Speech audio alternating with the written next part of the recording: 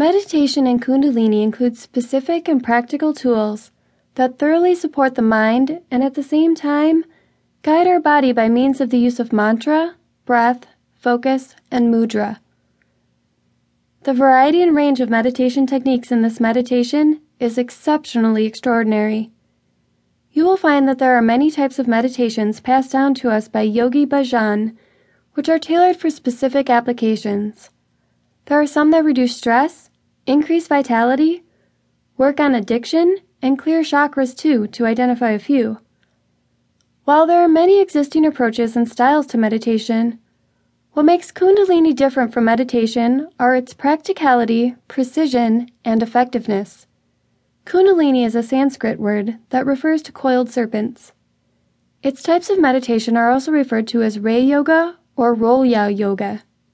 The practices in this kind of meditation include a combination of the three elements that will work together in order to release both spiritual and physical energy, which every person has.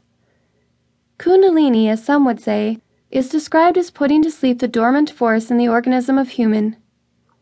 This is one of the components of the esoteric description of the subtle body that includes nadis, or the energy channels, chakras, or the psychic centers, prana, or the subtle energy, and the bindu, or the dorpas of essence, many of which are being coiled up on the base of the spine, typically in the Muladhara chakra, also describe this kind of meditation. Along with the Kundalini meditation, as well as other kinds of practices such as Kundalini style of yoga, Kriya Yoga, and Laya Yoga, which is said to occur is that if Kundalini is awakened at the same time, it can start to increase at the central nadi, rising up both on the side and alongside of it. Whenever the Kundalini moves in different chakras, this could move you through different stages of awareness. This is recognized as an awakening as well as mystical experience. In addition, whenever Kundalini finds its way to move on the top of your head, the Sahasrara chakra is said to unleash a profound enlightenment.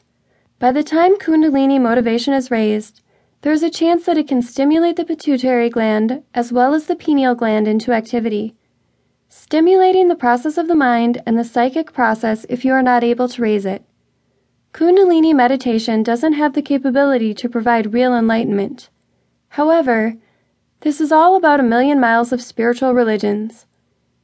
Thus, many people all over the world want to have Kundalini.